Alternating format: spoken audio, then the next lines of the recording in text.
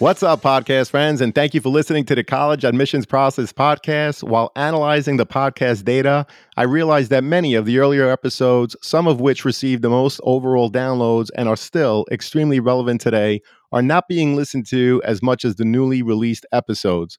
This is why I created the alphabetical list of colleges available on the podcast with the link to the related interview to the right of each school. Please use the alphabetical list as part of your college search, which can be found in the show notes and on my website, www.collegeadmissionstalk.com. The alphabetical list serves as an on-demand virtual college fair with schools from throughout the country. It also emphasizes, for example, that episode 132 is no more or less important than episode 92.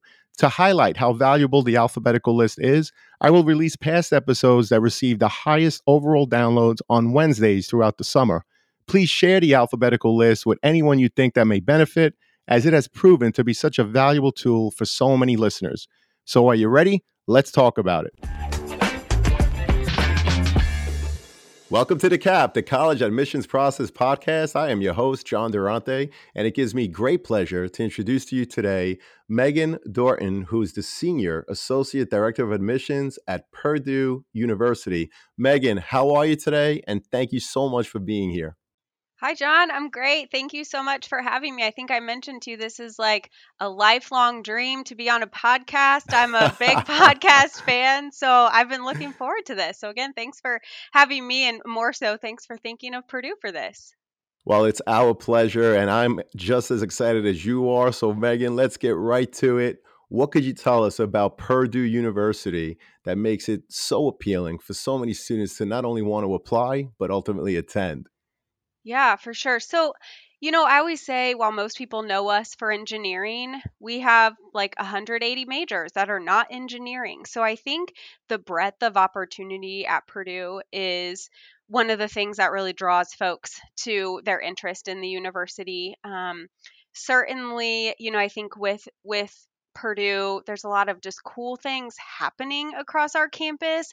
So, our College of Liberal Arts just added a new music major. Purdue, in the history of our university, has never had a music major, but all these like really cool music opportunities, which is neat. We have an amazing College of Agriculture, which has great things going on. Kind of fun fact, the university was established as a land grant institution. So, really, our foundation is in the agriculture and mechanical sciences. So, our College of Agriculture has cool things like food sciences with lots of research opportunities, a fermentation sciences major, which is really fun. They do, really cool industrial processes like biofuels, which when people think of fermentation sciences, that's probably not the first thing that comes to mind. So, really neat stuff there. Our Cranert School of Management, which is our business school, it's a really pretty small and collaborative business school, which tends to be a little different than maybe what some folks might think of or see when they're looking at other business schools. They call themselves the Cranert family. So that really provides kind of a cool bend on this really quantitative major in our business school. We have our own airport and a professional flight major. So Wow, just that's so some cool. really, just some really neat and interesting majors. The university is super innovative.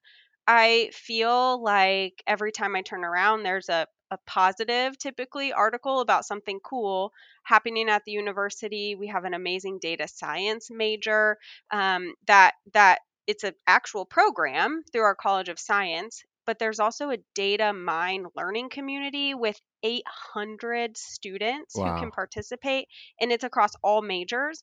So really trying to create kind of these fluent students who are able to really go into the world with these great data science skills that you need for all majors: liberal arts, agriculture, business, engineering, doesn't matter. Those are really important skills. So I think, that innovation, kind of the cool programs, a lot of emphasis on science, technology, engineering, and math here. I think those are some of the things that really attract students to at least consider Purdue.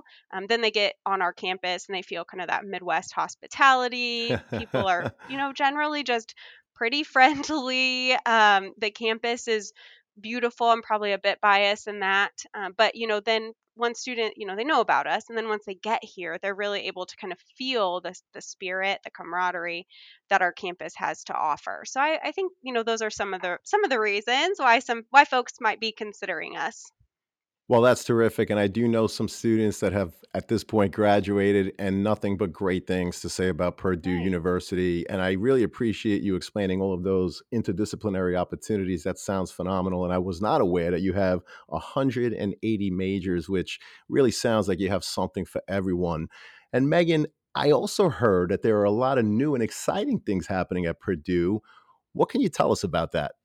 Yeah. So probably well, I don't know. It was the most new and exciting thing until just last week. The most new and exciting thing probably is that after 10 years, our university is getting a new president. So in Wow. January of 2023, our current kind of former dean of our College of Engineering, Meng Chang, he is actually going to become the president of the Wow. university. And then when Dean Mung takes over, our President Daniels, our current president, will step down at the end of this year. And President Daniels has been really known throughout the country. You'll see him, you've probably seen him on national television, certainly in publications. He does a lot of speaking, a lot of writing, just super well known, probably mostly for Purdue's Frozen Tuition, which we've had since 2012. That's kind of been the hallmark of Wow. his time here. So the transition to Dean Mung to becoming President Mung, I think, will be a big change for the university, but it's big news. It was the biggest news out of Purdue until last week when USC and UCLA were announced to join the Big Ten. So for the sports fans who are listening, they might put that at the top of the list at what's new at Purdue. So that'll be really interesting. One kind of cool thing that people don't typically know about the Big Ten. Is that we're more than just an athletic collaborative. There's an academic collaborative as well. So, folks from really all corners of our campus, academics, our home here in enrollment management, and others, we collaborate really closely with each other. And so, having some new members of the Big Ten of athletics, certainly that will add some interest, but I'm excited about what that could mean academically for our students as well. So that's another really big, new, and exciting thing. We are starting in the spring of 23 going to be completely renovating. Actually, the building I'm physically in right now, it will become a brand new data science building. So that's another new and exciting thing that will happen in the coming years is a whole building dedicated to data science.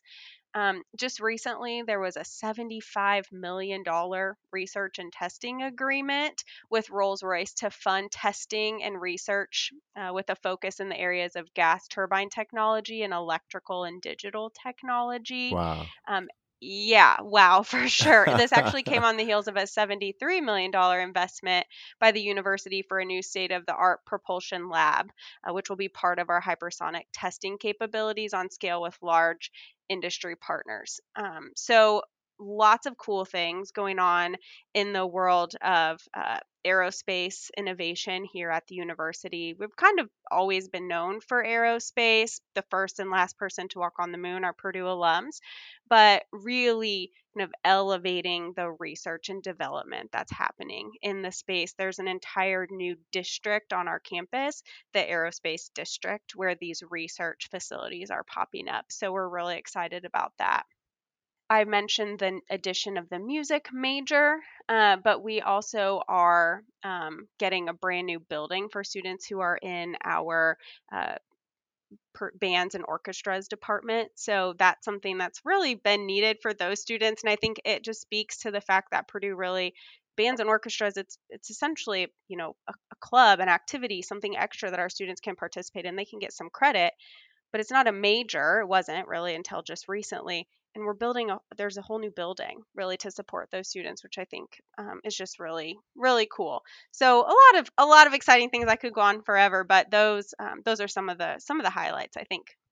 Well, those highlights are amazing. It sounds like there's so much innovation, so much new construction and opportunities. As great as Purdue University is now, it just seems that the future is even brighter. So, Yeah. very exciting. Thank you so much for that comprehensive introduction, Megan. We really appreciate it. So, Megan, how many applications do you actually review a year? And do you represent a specific region? Yeah, so good question. So on the whole, our office received, just for the incoming class of 2022, our office received about 70,000 total applications for Wow. admission. Me personally, I probably read in the neighborhood of 5,000 applications for Wow. admission. A, maybe about two-thirds of those were kind of a first read, and then the other third would be applications that I'm doing a second or final read, if you will, on. So not all of those were kind of the most intense review, but lots of applications. One thing that's kind of unique about Purdue is students apply to a major. We're direct admit to major. So, by design, we actually don't read applications specifically by geographic territory. To help with consistency, we read applications by academic college and then sometimes even a smaller subset. So, as an example, our College of Science, we have a team who reads College of Science applications, but then a subset of folks who would read computer science because the differences in the applicant pool and the space available is it's quite vast. And so we read by major and college rather than geographic territory, which again just helps with the consistency. Now, I will say that for our most competitive majors, we then have multiple other layers, right? And so at that point, we're really having to segment students, or do tend to segment students by geography just to help get a kind of a cleaner comparison of the applicant pool. But for the most part, we really just segment by academic college. I want to welcome back Sean Patel, who is the founder and CEO of Prep Expert. He's a Shark Tank entrepreneur making a deal with Mark Cuban back in 2016. And he's also a board certified dermatologist who received a perfect score on his SAT. Sean, welcome back. How you doing today? I'm doing great. Thanks for having me back, John. So, I just wanted to share with all your listeners real quick that we have an amazing partnership with the College Admissions Process podcast, and we have a really special offer for all of your listeners. So, for any listener who wants to enroll their student into one of our Prep Expert SAT courses, ACT courses, or one on one tutoring programs, you can get 30% off just for being a listener of the College Admissions Process podcast. All you need to do is put in the promo code College Talk, one word, just College Talk, and that'll give you 30% off all Prep Expert SAT courses, ACT courses, or one on one tutoring packages. Make sure you use the link in the show notes of the College Admissions Process podcast.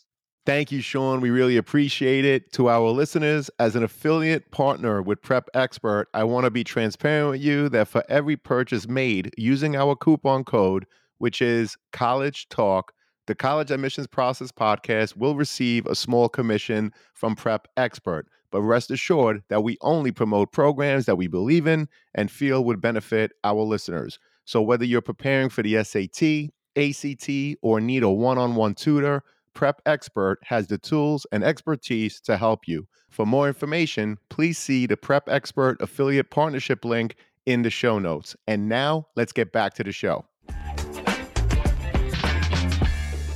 Well, we appreciate that explanation. Yeah. And that's also very unique that you don't do it by region, but you do hmm it by academic college or major. So thank you so much for that, Megan. hmm What about the average profile of the current freshman class? Can you share, in terms of GPA and any other data that you collect, what is the average profile?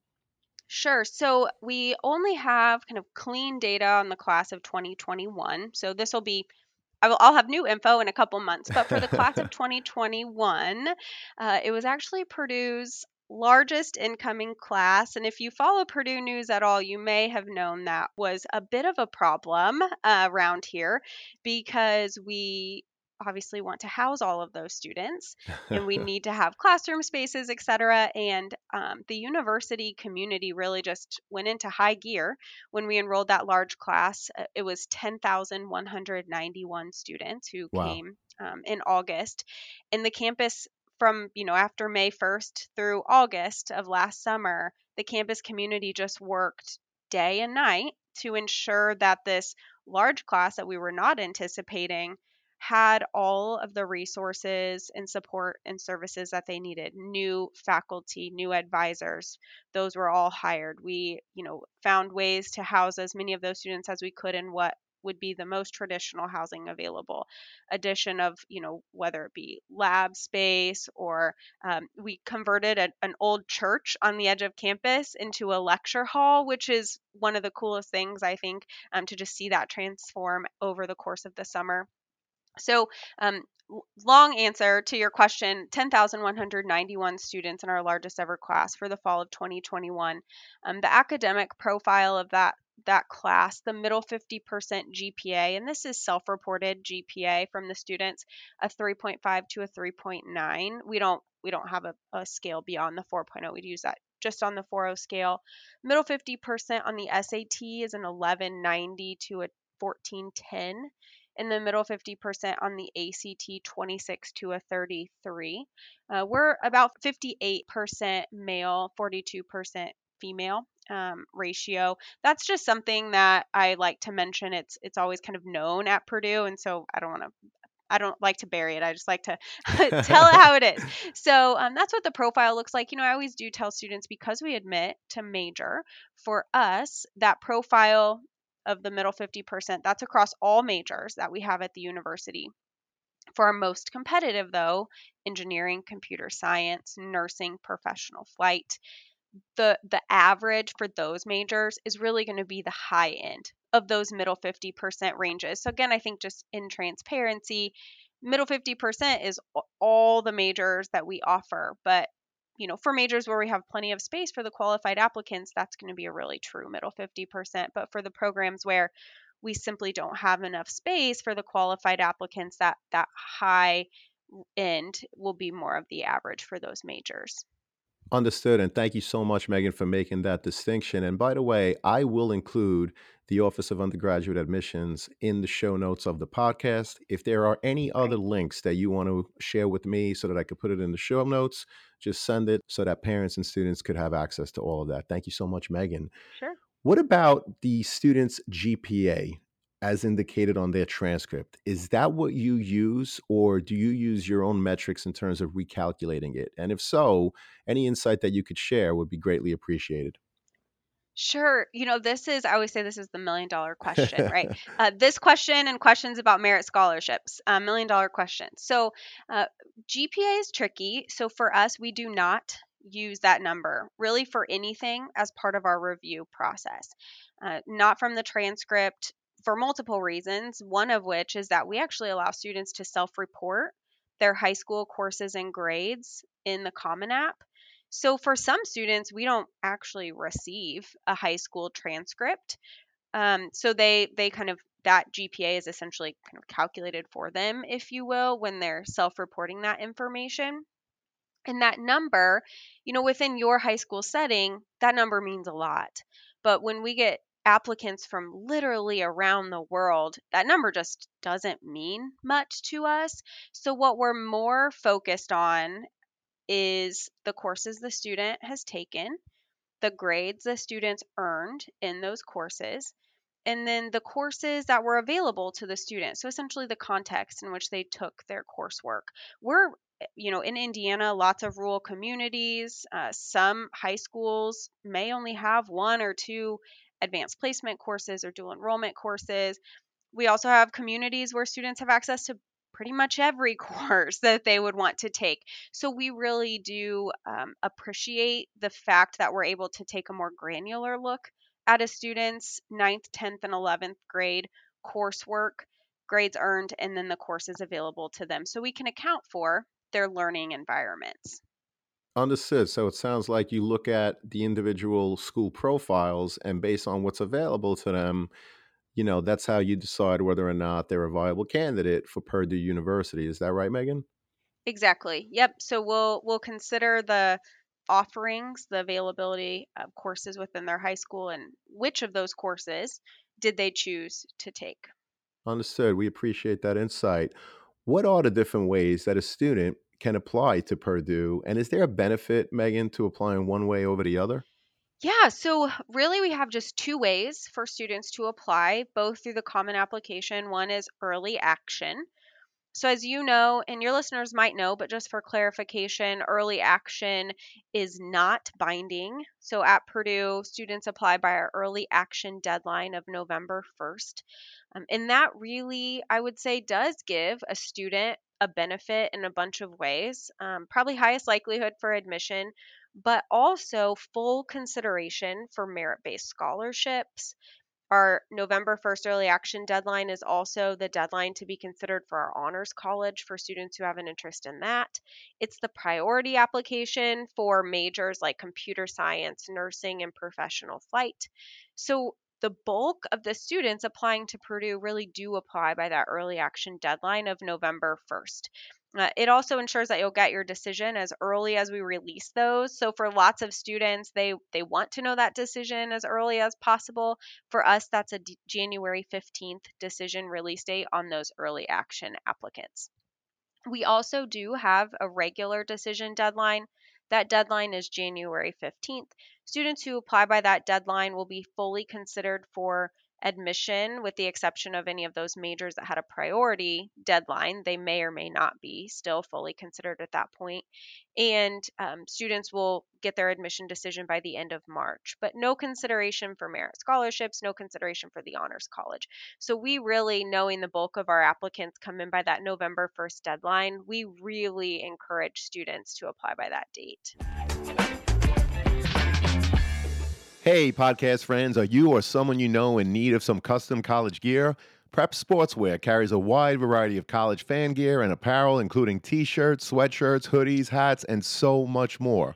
So, whether you're getting ready to go to the game, hanging out on campus, organizing a college bed decorating party, or you're simply looking to build upon your college gear, Prep Sportswear has you covered.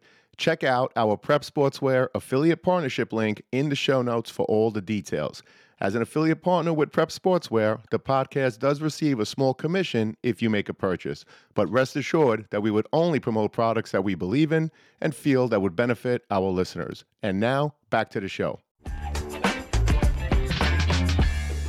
Understood. I appreciate that. And what are some of the things that students could do to demonstrate their interests? And do you track such things? Yeah, good question. Demonstrated interest is often a question we get. So I'll start by saying pretty much every institution has a way of knowing whether or not a student has interacted with them, right? If they've opened their emails, if they've attended events, etc. Technology is what technology is. So, to tell you, if you call me and ask about an email, I can see exactly when you opened it. That is a possibility. However, for us at Purdue, we do not use demonstrated interest in our review of applications. Um, but I think that there are lots of things that go along with demonstrated interest that can really help a student be a strong and possibly more qualified applicant. And what I mean by that is, when students are trying to, if you will, check the box of demonstrated interest, that usually means they attend a campus visit, they come to a meeting when we're in their community, they meet with us at a college fair when we're in their high school, they call us or email us with questions. So while those actions don't necessarily garner a check mark, if you will, for those students at Purdue, what I do find typically happens with those students who engage with us more in the process leading up to their application is that they just tend to be more informed candidates. They ask the right questions of us. So when they're applying, they get, if you will, tips on, the things that they should be thinking about. So for example, just this morning, student emailed me with an interest in nursing, and I was able to tell her, make sure in your senior year you have a fourth year of science. That tends to be one of the biggest pitfalls that we see in applicants to our nursing program. They don't finish strong in science. So I was able to tell that student, it's not a secret, and I'm happy to share that information, but it's probably not going to be something we put in our emails to students who tell us that they're interested in Purdue. Hey, by the way, if you're Right, interested in nursing, make sure you take right. science. So, I think that by being engaged in that process, students are able to just, again, be more informed applicants when applying to the university. And the earlier they ask those questions, of course, the more helpful our answers probably are. Absolutely. And I appreciate that. And it reminds me of not only engagement, but you want to engage in relevant questions. So, the example you gave about someone specific to the nursing program and wanting to apply nursing, and you being able to share with that person that, in fact, they should stay with the sciences for their 4 years of high school. I think that's great insight. And so, it's a good piece of advice for students. If you're going to send an email, ask an email specific to the program that you're applying to, perhaps something that's not readily available on the website, so that you could keep the conversation going and hopefully learn something more about applying to Purdue University. So we appreciate that. I know that Purdue University is test flexible. Can you share the percentage of students that applied without submitting their test scores? Yeah. So Purdue is test flexible, but I feel like I always need to like add a little preface to that for Purdue's test flexible policy. So we are flexible in that we will still consider students for admission if they do not submit standardized test scores. We'll in fact also consider them for merit scholarships in our honors college. However, our preference, and we've been super transparent about this with students, is that we prefer they send us test scores. So as a result, about 70% of students who apply to Purdue apply with test scores. So 30%, I think your question was how many don't. Only about 30% do not submit test scores. Many students apply to Purdue with test scores. I don't look for our preference for scores to change anytime soon.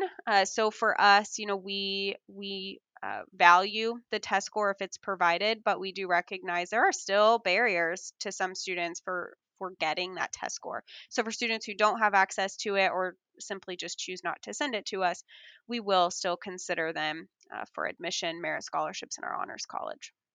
Well, we appreciate that insight. Thank you so much. And that's part of the reasons why we have these conversations, so that students and their parents who are considering applying to Purdue could get just that, that information straight from someone like yourself who ultimately makes a decision. So thank you Yep. so much for that, Megan. I was also curious, does Purdue accept AP, IB, or dual enrollment classes for course credit? Absolutely. All of the above, everything that you mentioned, we award credit for. We also award credit for not only higher level IB, but also some standard level as well, which is not super common from institutions like us. So I think that's one thing that's a bit unique. I do always just like to mention when asked about dual enrollment or college credit, there's a few things that I think are really important for families to think about. I'm guessing some of your prior guests may have touched on this, but I always just feel compelled when asked about dual enrollment is if students are choosing to take dual enrollment in high school, I think it's really important that they think critically about why they're choosing to take dual enrollment. Is it for college preparation? So they just want to be sure they have that really strong foundation when they're planning to apply to college, or is it because they're looking to expedite time to degree? Because for some students, the answer to that question might dictate what they should be taking, whether they're taking dual enrollment or AP or IB, what dual enrollment courses they might be taking. Just as a real simple example, oftentimes we see students with a lot of social science dual enrollment credit. And if you're applying to, let's say, our College of Engineering, you probably only need like 3 or 6 credit hours of social science. So if you come in with 12 credit hours, you likely will have 6 or 9 credits that it's not at all going to help your time to degree. So even if all of that credit directly transfers to the university, it's not speeding up the time to graduate. It's not eliminating a semester or X number of classes from your plan of study in your 4 years at the university. So if you're a student who's thinking about using dual enrollment to expedite the time to degree, unfortunately, the answer to that question for every institution is probably going to be a little different because every school will take that credit in probably a bit differently. And how then that credit will be applied to your major or the 4 year plan of study, the list of courses you would take over 4 years, that's going to be very different based on the institution. But I know our team spends a lot of time counseling students through courses that they can take in high school that would be applicable to their 4-year degree plan at the university if they're offered admission. So we recognize that that's a very real and important reason students might take dual enrollment, but it takes a little extra work probably, if expediting time to degree is the main driving force behind dual enrollment. Well, I really appreciate that insight, and I love how you put it. Being mindful of how the credit would apply to their major. That's something that hasn't come up in previous episodes, so I really appreciate that. And what has come up, in fact, is actually the first thing that you mentioned in terms of just the college prep. And I think a lot of students are taking it. Sure, I mean, it would be great if they could get some credits, but I think it's also because they want to enhance their overall application. And so I think by Yeah. taking more rigorous courses, it'll hopefully help them, be admitted to schools like Purdue University, which of course is difficult to get into. It's competitive. Yeah. So we appreciate that, Megan. Thank you so much. And I get a lot of emails from parents and students with various questions. And recently I received some emails where they were asking about students that are being homeschooled. Megan, can you offer any insight in terms of how the application process differs for students that are in fact homeschooled? Yeah, I love this question because it is becoming more and more common. I will say before the pandemic, we had some students who were really choosing more or less traditional paths to kind of fulfill their high school graduation requirements.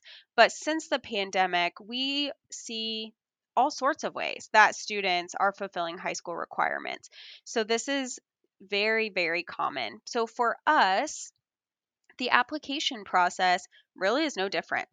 Students still apply in the same way. We have the same requirements, no extra requirements for homeschooled students.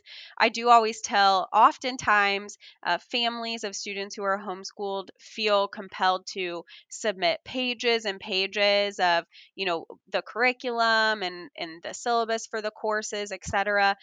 That's not really necessary unless the course really is something that isn't super intuitive. But for the most part, if you say you're taking a biology class and you have a grade for that biology class, I don't really need any extra context, just like I don't need any extra context from a high school that a student is maybe taking that course from. So I always just remind families who are doing homeschooling that we don't need that extra information unless there's just something that's really important for us to know. The biggest thing that I would tell families of students who are being homeschooled is that making sure that you're keeping track of what Purdue calls our subject matter expectations. So there's essentially kind of a baseline set of course requirements that we really expect all students to have completed by the end of their senior year of high school. And as long as students are on track to meet those minimum expectations, all is good. But oftentimes, especially if students are maybe choosing a variety of different modes of learning, so if they're learning some online, maybe they're doing some in dual enrollment, maybe they're doing some other form of education. When you're putting all that together, just making sure that those subject matter expectations are being met and nothing's being missed. But absolutely no differences in the process at all. And we see students being admitted who are being homeschooled at, I would hedge a bet, the same rate as every other student. So no real concerns from us at all. Well, we appreciate that. Thank you so much because I actually got multiple emails on the same topic. So that's great that you're able to share some insight. And I always advise parents and students, by the way, that if they have specific questions, it's always best to reach out to the Office of Admissions. You're so accessible and ready, willing, and able to help. So if anyone has any follow up questions, just please reach out to the admissions office always. Yes, always. Megan, how important are students' courses in progress and grades in their senior year? And what are you looking for when reviewing them? Yeah, so this is so important, actually, especially in the most competitive majors here at Purdue. Part of that evaluation of the application includes the strength of curriculum related to the courses available. So if we see that a student is really challenging themselves into and through that senior year, that will be a really important factor in our process. I mentioned the nursing student just a bit ago. And I will say, frankly, students who let off the gas in that senior year, that would be a differentiator, not a positive one, for a student applying to those most competitive majors, right? Like most of the students are, they've exhausted, for example, their math curriculum in their high school or their science curriculum in their high school. And so now they're seeking out some other ways to learn this material. They're going to the local community college, et cetera. So for a student who backs off of that, that could be detrimental to the student. So we really encourage students to continue with core academic courses in that senior year so that they're really ready to jump in with both feet when they get to campus in August. Very good. So students, remember, keep putting your best foot forward, not only in your freshman, sophomore, and junior years, but throughout senior year. Let's not get into the senioritis conversation, right, Don't get Megan? into the senioritis or you'll end up with a nasty gram from us. I always say, like, I hate sending those nasty grams. We're like, what were you doing? Make sure you seek out resources when you come to Purdue so this doesn't happen. Well, thank you again, Megan. And of Yeah. course, another part of the overall application is the college essay. So, what are some examples of college essays that really stuck with you? And what advice would you share with prospective students in terms of how to approach their essay when they're sitting down and they're going to start writing it? Yeah. Oh gosh. So my favorite college essay is probably it's probably been 10 years now since the student wrote the essay, but it was so impactful to me. So the essay was from a student who was applying to our exploratory studies program. So this is for our general undecided students, good at a lot of things, can't really narrow it down. Maybe they have 2 or 20 career interests. Just that student who doesn't know exactly what they want to study at a place where we ask you to pick a major if you want one when you apply, right? So, love the exploratory studies. And the student had applied to exploratory studies, and her whole essay was about why she chose exploratory studies. And she talked about the fact that she would get up every Saturday morning with her dad. They would go to a local coffee shop, and her dad's job, I think on the side, was to buy and flip houses. And she would help her dad look through the local newspaper, think about houses that might be good investments. And she just loved this time with her dad. She loved the work of buying the investment properties and flipping the houses. And I could picture this whole Saturday morning coffee shop routine, and it helped me really get a clear understanding of why this student wanted exploratory studies. She didn't, there's not a major in real estate flipping. Well, I guess there might be, but there's not at Purdue. She didn't know how to get to kind of that ultimate career goal by way of a particular major. So she was going to use exploratory studies to help her really find the major that would help her on that path to what her ultimate career goal was. So I loved that essay. I get this question all the time, and I pretty much always answer it with this student story. Um, so that's an essay that really stuck with me. And I'll say the essay is one of the best ways that we get to know you. I've worked at small private institutions where I meet a student at a college fair, I read their application for admission, I meet them at an open house event, I, help move them into the residence hall if they choose to come.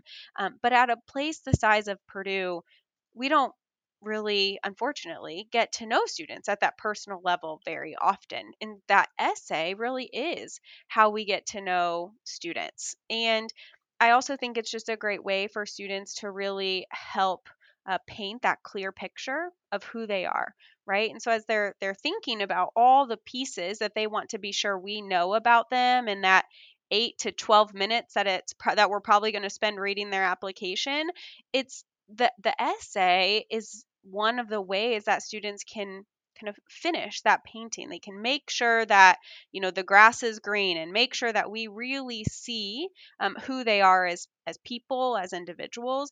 And that story is probably, it's super unassuming, right? Like that student didn't cure cancer, nothing out of the ordinary. But that essay has really stuck with me, and that's the sort of thing that we're really looking for in the essay. It's something that is unique to the student, but it doesn't have to be earth shattering to be a really compelling essay. Well, thank you so much for that insight. And it goes to show that the essay does not have to be that elaborate. Something simple, like the example that you shared, fills the need, which is in the essay.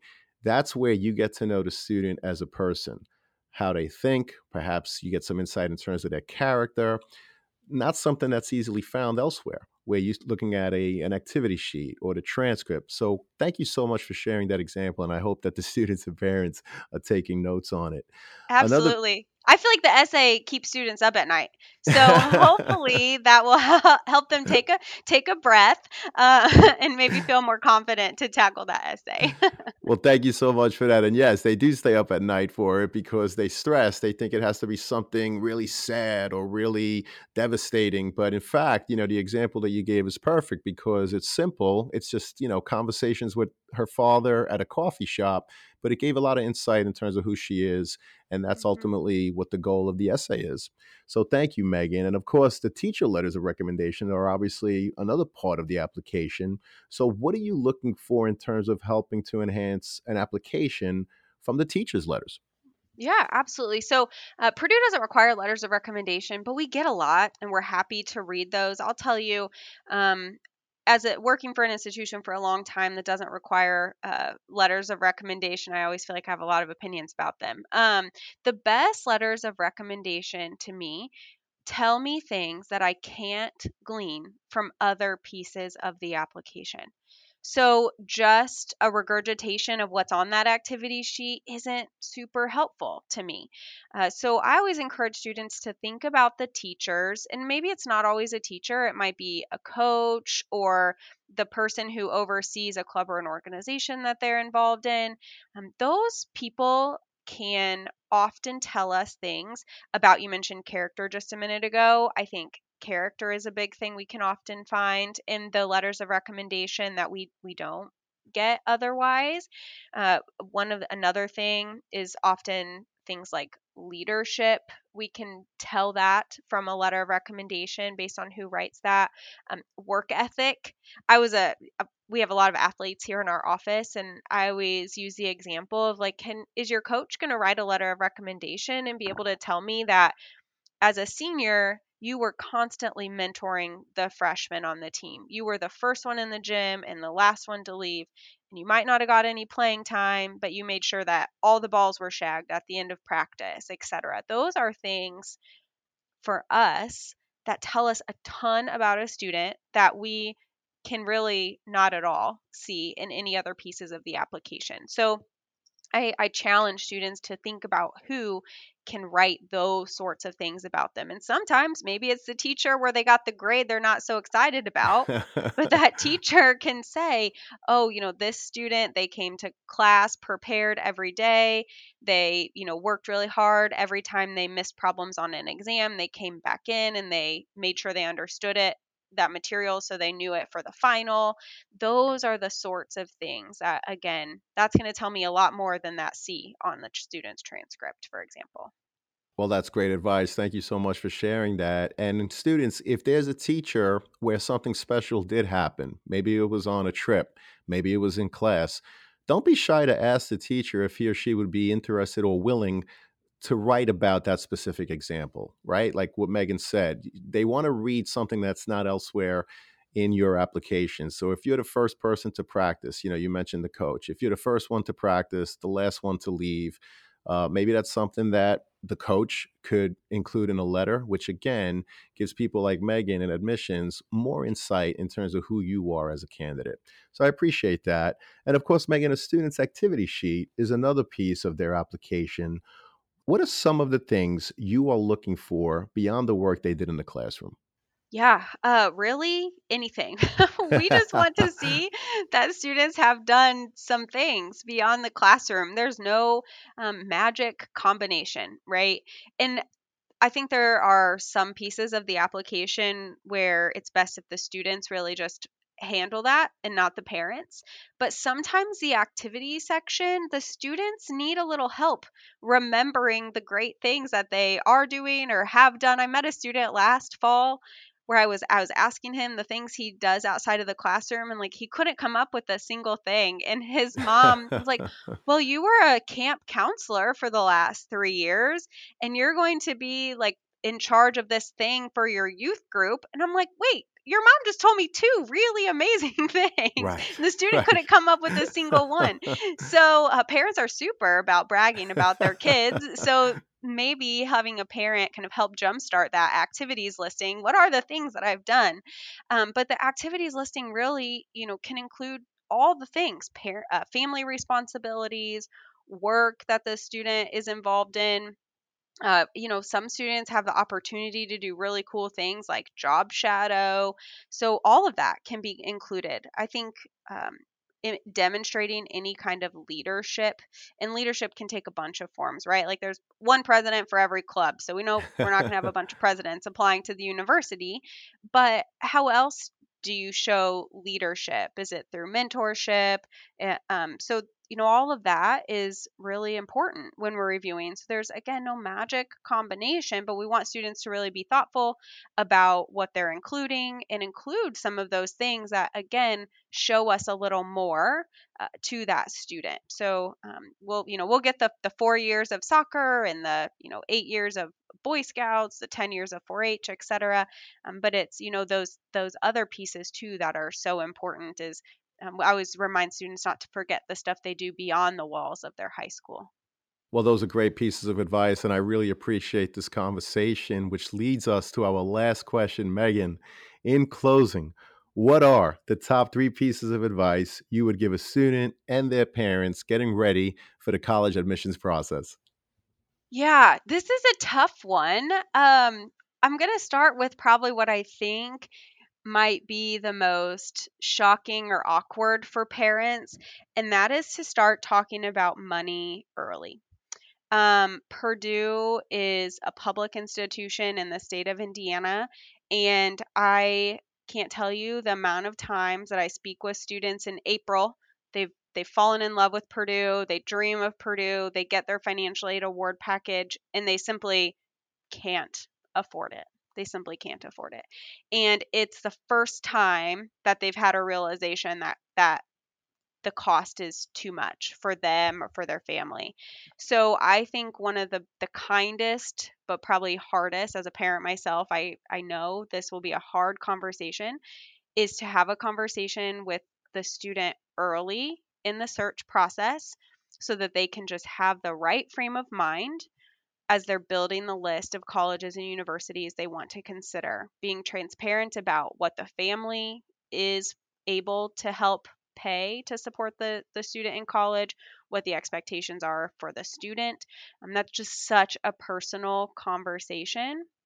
And the fact that college will be, fully funded through merit scholarships when your student's really super bright, at public institutions, that's not reality for the most part. And so I think that having the conversation about money early in the process is really important. That's become one of my top points for parents as I get this question.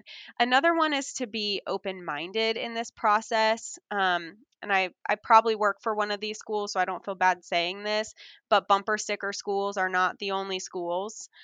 There are so many colleges and universities, and the news takes up, they talk about like 20 of us.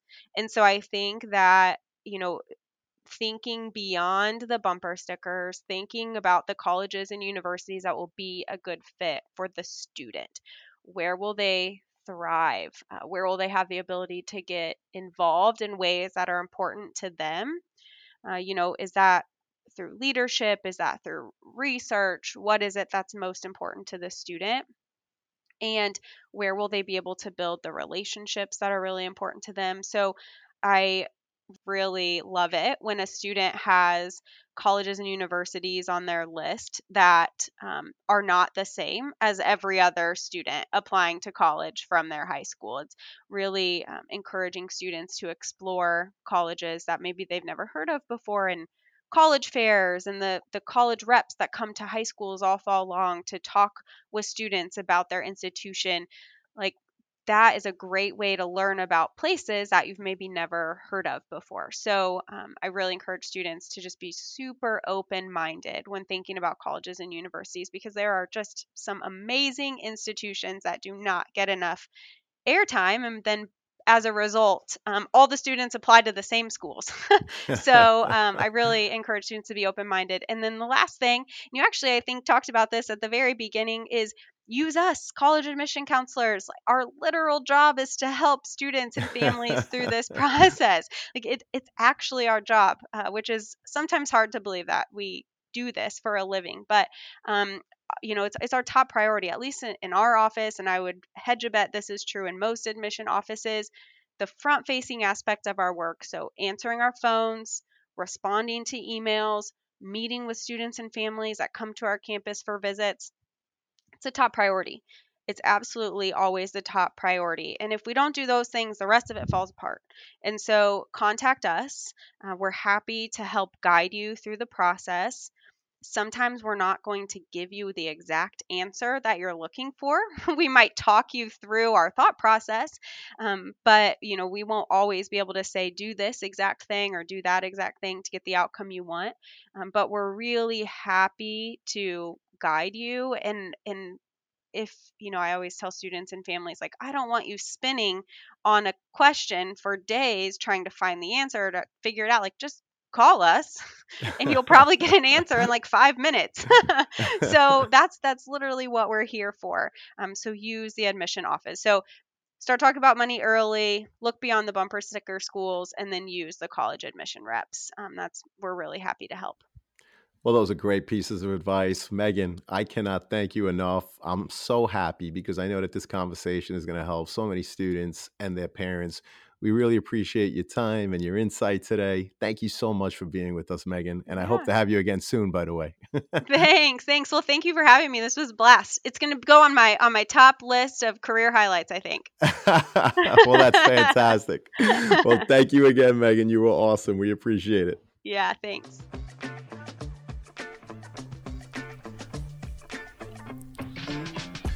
Thank you for joining us on this episode of the CAP, the College Admissions Process Podcast. We hope you enjoyed the show. If you did, please don't forget to tell a friend and follow us on Facebook, Instagram, Twitter, and wherever you listen to your podcasts. I am your host, John Durante, and I look forward to seeing you on the next episode of the CAP.